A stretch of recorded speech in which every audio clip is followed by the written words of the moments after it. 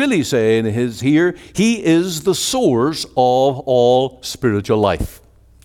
There is no spiritual heavenly life in a man, woman's soul if they do not know the Lord Jesus as their Lord and Savior. Now I want you to note the time at which the Lord Jesus spoke these words. We need to link up verse 12 with verse 2. It says in John 8 verse 2, early in the morning he came into the temple, and all the people came unto him. Now I don't know exactly what kind of windows were in the temple, but it would have had windows, and the rising sun would have been shining in through the windows into the temple. And at that hour, you can see how the Lord was linking up with that new day light, shining into the temple where they were meeting. And then he announces, I am the light of the world. Welcome to Let the Bible Speak. This is Ian Gallagher, and we have a very interesting program today on Jesus, the light of the world. What a statement. I am the light of the world. When you think of what light does in this world, and that Jesus is the light. He's the only light. Now, he's speaking there, of course, of spiritual light. He's the only one that can bring us to glory. He is the only one who can bring us to the Father. And that's our message today as we let the Bible speak from the pulpit of our Free Presbyterian Church here in Cloverdale. Now, we have an Easter text today, and it's 1 Corinthians 1:17, where the apostle said that he came not to baptize, but to preach the gospel, not with the wisdom of words, lest the cross of Christ should be made of none effect. Now, the cross is made of none effect because very often it is the mark of explaining it and understanding it is totally missed. And it is the work of the preacher to take the Bible and those things that God has said in His Word and preach them, that men will understand the message. I pray that will be true today. Stay with us as we let the Bible speak. The mark of the new birth is that you turn from the darkness and you walk in the light, the fellowship of the Lord Jesus. You think of the power of light. My garage has no windows in it. If you go from the kitchen area into the garage and don't turn on a light, can't see a thing. Now, there's a bit of light that comes through the cracks of the door, but till your eyes adjust, you can't see a thing. It's dark, pitch dark. But the moment you put up the garage door, well, the light comes in, the darkness is gone. And that's what happens in the believer's life. When the light comes in, the darkness can't remain. The two cannot coexist. It's impossible for darkness to remain where the light comes in. And of course, that shines the beauty of the Lord in your life, the light shining in.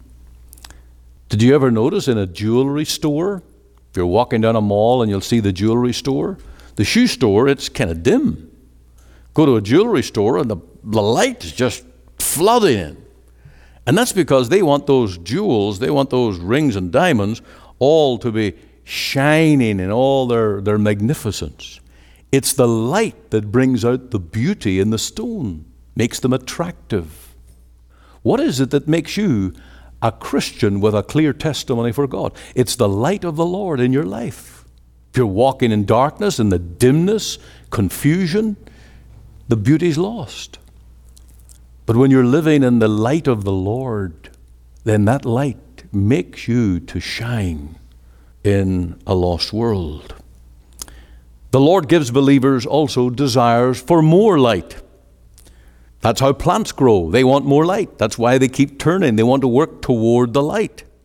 And for gardeners, the sunshine can never be too long. There can never be too much light.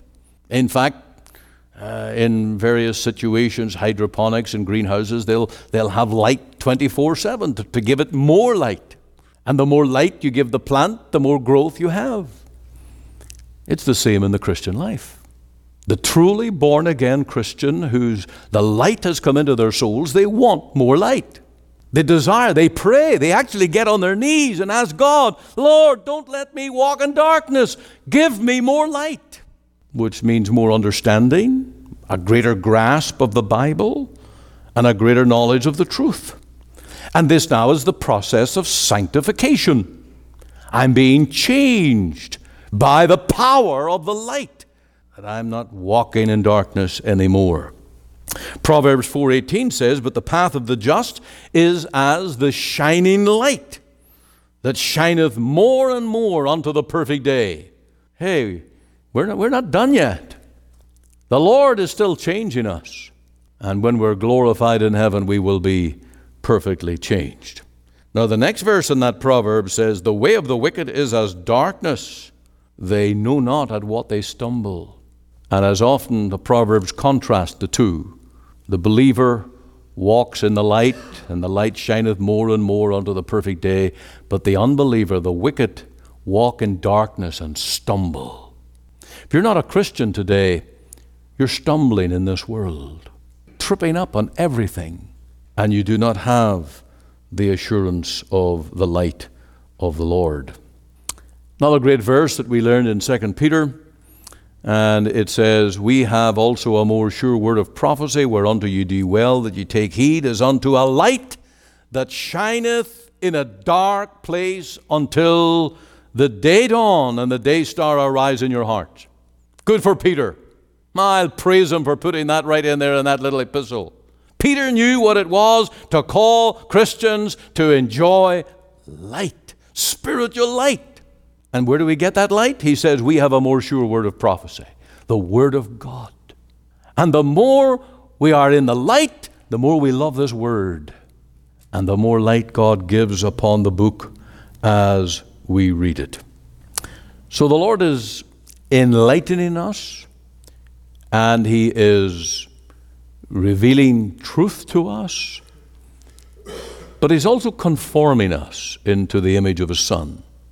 Light has a conforming power. I want to give you a verse, and I want you to turn to it, because I know what it's like to sit in a service and you go home and say, what was that verse? What was that quote the preacher gave? And I can't even remember where it was. It was so right, but I can't remember it. Now go to 2 Corinthians chapter 3, verse 18. Verse 18. And I want you to write all over this text, sanctification. That's what this is about. Being changed into the beauty of the Lord. 2 Corinthians chapter 3, 18. But we all with open face, beholding as in a glass. Now, the margin will read on that glass comment, a mirror. A looking glass is a mirror. And we all with open face, beholding as in a mirror the glory of the Lord, are changed into the same image from glory to glory, even as by the Spirit of the Lord. The Holy Spirit's ministry is to give light. The Holy Spirit is never the author of darkness or confusion. He is the Spirit of truth. And He therefore leads us into the knowledge and the light of the Lord Jesus. And that is how He changes us. He changes us from being sinful wretches under the grip of lust and pleasure to give us the spirit of repentance to turn from that, but also, that's the negative part, turning away from sin, repenting, rejecting the darkness. But that's just to create a vacuum. There has to be the changing into the glory, into the light of the Lord Jesus Himself. And just as you can tell in the garden which way faces north, you can tell a Christian who's walking in the light of the Lord. They're changed. They're really changed. There's a moral change. There's a character change. There's a change in their walk. And there's a change in their talk. Because that's sanctification. That's the power of the Lord to make us new creatures, to walk in the light. In the olden days, I'm not sure when that was, before I was born, the olden days, people used to bleach things by leaving them in the sun. They would take out sometimes even sheets and blankets and things that needed to be what we would call disinfected, but somehow freshened up, it might have been said. And you just hang it in the sun and let the sun do its work. If you look on your rooftop, you'll probably have a lot of moss and green stuff on the north side where there's no problem on the south side, or the part that faces south. Why? The sun does its work. It purifies. It's like a disinfectant. And when you have the living light of the Lord Jesus shining into your heart and soul, you're purified. It happens. It's true. It's real. And it's not about going to church and learning rules and regulations and signing off or signing on to things. It's a matter of just walking in the light and in the love of the Lord Jesus. What a wonderful thing. This is the Lord's mission in your soul. And if it's not happening, can you call yourself a Christian? Can you say you're really going to heaven? If you're enjoying sin more and more and not turning from it, or if you're not striving to live in fellowship with the Lord and enjoying fellowship with the Lord, that's the crossroads. And maybe you're at that crossroads today. Maybe you've got a decision to make. Maybe for too long you've been standing on the circumference and saying, well, I'm just an observing kind of person. I want to see how this goes. But you've never personally come into the light and asked the Lord to be your Savior. Ask the Lord to take away your sin, the darkness, and to translate you from a child of darkness in the kingdom of darkness into the kingdom of God's dear Son. That has to happen to be saved. And if you have never come to that, I bid you come now. Come in this meeting. Believe today. The Lord will save you. Point number 3. Every preacher has 3 points most of the time. So point number 3, we're getting to the close here. The Lord's mission of light is to call a people to walk in the light. We're back to verse 12. John chapter 8, verse 12. I am the light of the world. He that followeth me shall not walk in darkness, but shall have the light of life. Now notice how the Lord calls his people to follow him. We're to follow him. Believers on the Lord Jesus are followers of the Lord Jesus. And this is the Lord's church. A people who separate themselves from the darkness of the world to let the light shine into their hearts. And believers are to be known as children of light, children of the day. And we are called to let that light shine before the world. Sermon on the Mount, Matthew 5, the Lord Jesus says, let your light so shine before men. Don't put your light under a bushel.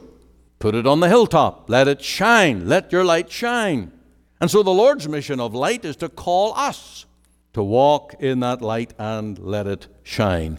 And as the Son, the Lord Jesus, obeyed the Father and left the glory of heaven to come into this darkened world to let his light shine and bring truth and righteousness and one day fellowship with God.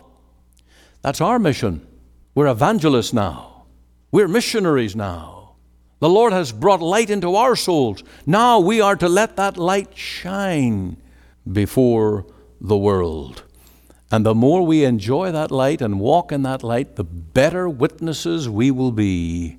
Others will take note that we have been with Jesus. Now, I read an allegory of the cave and the sun. You know what an allegory is? It's one of those kind of ongoing parallel stories. And I don't have all the information to go on, but the gist of it is this, that the let me get this right now. The cave was invited to witness the light. The cave, of course, is down deep in the earth. It's dark. It's dreary down in there. And so the cave was invited to come and visit the light. And of course, you can come out of the cave, out of that darkness, into the light. And then the Son was invited. Allegories are tricky things. The Son was invited to come into the cave to witness the darkness. And of course the Son came in, but there was no darkness. Why? Because the light always dispels the darkness. It's like my garage door going up. As soon as the door goes up, the light comes in. There's no darkness. Gone. This is the wonderful thing about the gospel that we preach. It has a powerful impact. And in homes where there's sin abounding, depravity and wretchedness and misery, the best thing that can happen in that home is for a Christian either to be newly converted or come and live in that home. It's the best thing can ever happen. And I've said it over and over the years, the best thing that can ever happen for a sinner is to meet a living Christian. The light, the witness of the Lord is powerful. And we're called to let that light shine and let that light flood all around us. Every one of us are to dispel the darkness that is in this world and all around us. The worst thing that can happen to the people of God is to fall into darkness ourselves. The Lord said this, if the light that is in thee be darkness, how great is the darkness? That is someone who ends up with a false profession, emptiness and shallowness, and they would become a false church. Now my conclusion is this, 4 points to do, 4 to-dos, a little to-do list. A sermon is nothing if it doesn't have something to do in response to what we learn. Firstly, make the Lord's mission to be your mission. The Lord came into this world on a mission of light to dispel the darkness. Your life will really count if you dispel the darkness, the sin, the ignorance, the ungodliness that is around us. Secondly, be children of light. That's your testimony. That's what the Lord commands. We're to be children of light, not of the darkness. And so let your light shine before men. Thirdly, let this church fulfill its mandate of shining forth the light. This body of church ministry. Why has God put us here? Why do we come together to worship? Why do we preach the gospel? Our prayer ought to be, our burden ought to be, Lord, would you make this a ministry of light to souls that sit in darkness? You can help in this by bringing people in. There's those that you know that you can perhaps invite along and bring along to the meetings and pray that God will shine the light of the gospel into their hearts. We can do that. And then lastly, live in the full enjoyment of the light of Christ, to know the power in your own life. We're not speaking here about mere duty. We're talking about privilege. We're talking about the joy of real fellowship with the Lord. The torch is being passed on to us. Christ has shone the light, and down through the ages, this gospel has come to us. We have the great opportunity today to let the light shine by being followers of the one who is the light of the world. May this word stir our hearts, revive us, give us a new sense of the urgency of what we're about. Drive us to prayer. Give us a missionary spirit. Let's pray for our families that our children will walk in the light, not follow the darkness of this world. And if you're not saved today, if you're not a Christian, I bid you to follow the Lord. He will not lead you astray. He will lead you into more and more light as you follow Him. I would love to tell you what I think of Jesus, since I found in Him a friend so strong and true. I would tell you how He changed my life completely. He did something that no other friend could do. No one ever cared for me like Jesus. There's no other friend so kind as He.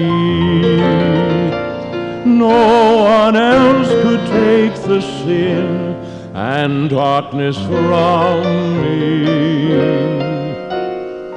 Oh, how much He cared for me.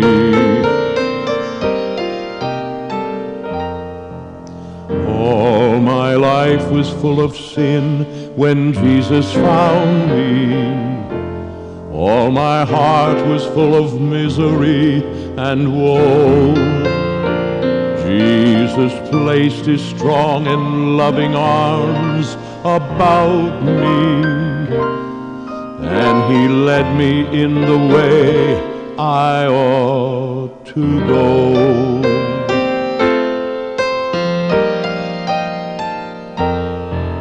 Every day He comes to me with new assurance. More and more I understand His words of love, but I'll never know just why He came to save me, till someday I see His blessed face above. No one ever cared for me like Jesus. There's no other friend so kind as He. No one else could take the sin and the darkness from me. Oh, how much He cared for me.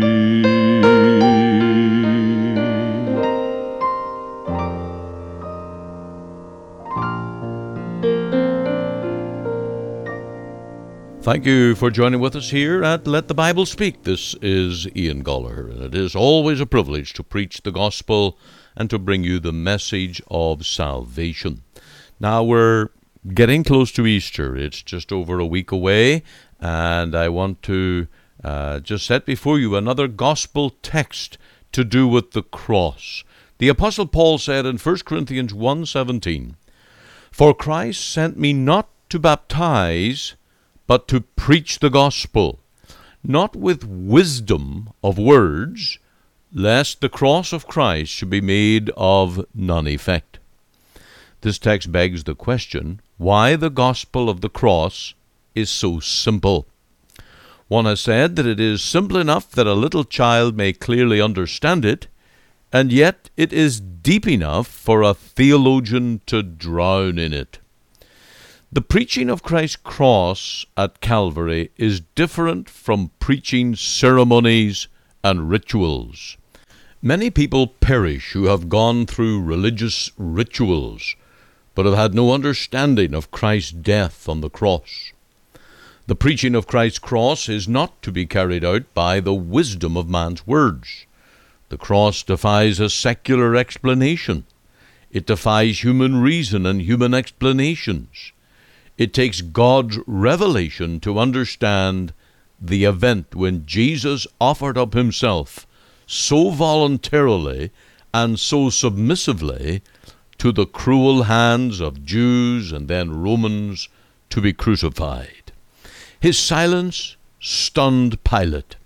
His compliance to the will of God to suffer at the hands of men has been interpreted as weakness.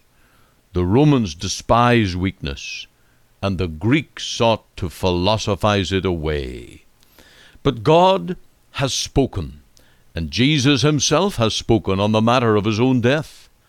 The Son of Man layeth it down of Himself, He said. It was a voluntary offering to the Father. It was Jesus dying as a priest, and His own body was the sacrifice. His blood was the fruit of the suffering and the payment to God's holy justice. Jesus' death on a Roman gibbet was not a mere symbol or token of redemption. Rather, it was the real thing, where Jesus undertook to bear the sins of his people. The Bible reveals to us the meaning of Jesus' death. Isaiah clearly said he was wounded for our transgressions. He was bruised for our iniquities. By his stripes we are healed. It is not for us to add reasons and new layers of meaning to Jesus' death. It is for us to be amazed at the love of God toward us and believe in the sacrifice. We are to appropriate it by faith to our own hearts and let the love of God flow into our souls by gazing upon the sight of our Savior suffering in our place. Until it works that personal power of wonder and witness to your soul that it is God's way of cleansing, reconciling, justifying, and washing you, you miss God's reason for the cross. Don't you realize that God so loved the world that he gave his only begotten Son, that whosoever believeth in him should not perish but have everlasting life? Let God's statements found in his own words settle the matter for you, lest by mistake the cross of Christ is of no effect in your soul. Then it may as well never have happened, and you live and die a perishing soul. For Christ sent me not to baptize, Paul said, but to preach the gospel, not with wisdom of words, lest the cross of Christ should be made of none effect. Therefore I take delight today in preaching to you the gospel, the good news that Christ died for our sins. He has finished all the suffering, all the bleeding, and all the dying necessary for your eternal salvation. You are listening to Let the Bible Speak, the radio broadcast of the Free Presbyterian Church in Canada. This is Pastor Ian Gollaher. If you missed part of today's program or would like to hear it again, you can find it archived by program date on our website. Just go to www.ltbs.ca, CA for Canada. There you can read my blog, find my Bible study notes, audio and video sermons, as well as helpful articles. Or you can go to our podcast on iTunes. We're on the air Sundays at 9:30 a.m. for our full church broadcast, and Monday to Friday, 5 a.m. and 5 p.m. on this station to bring you the gospel from our Free Presbyterian Church here in Cloverdale.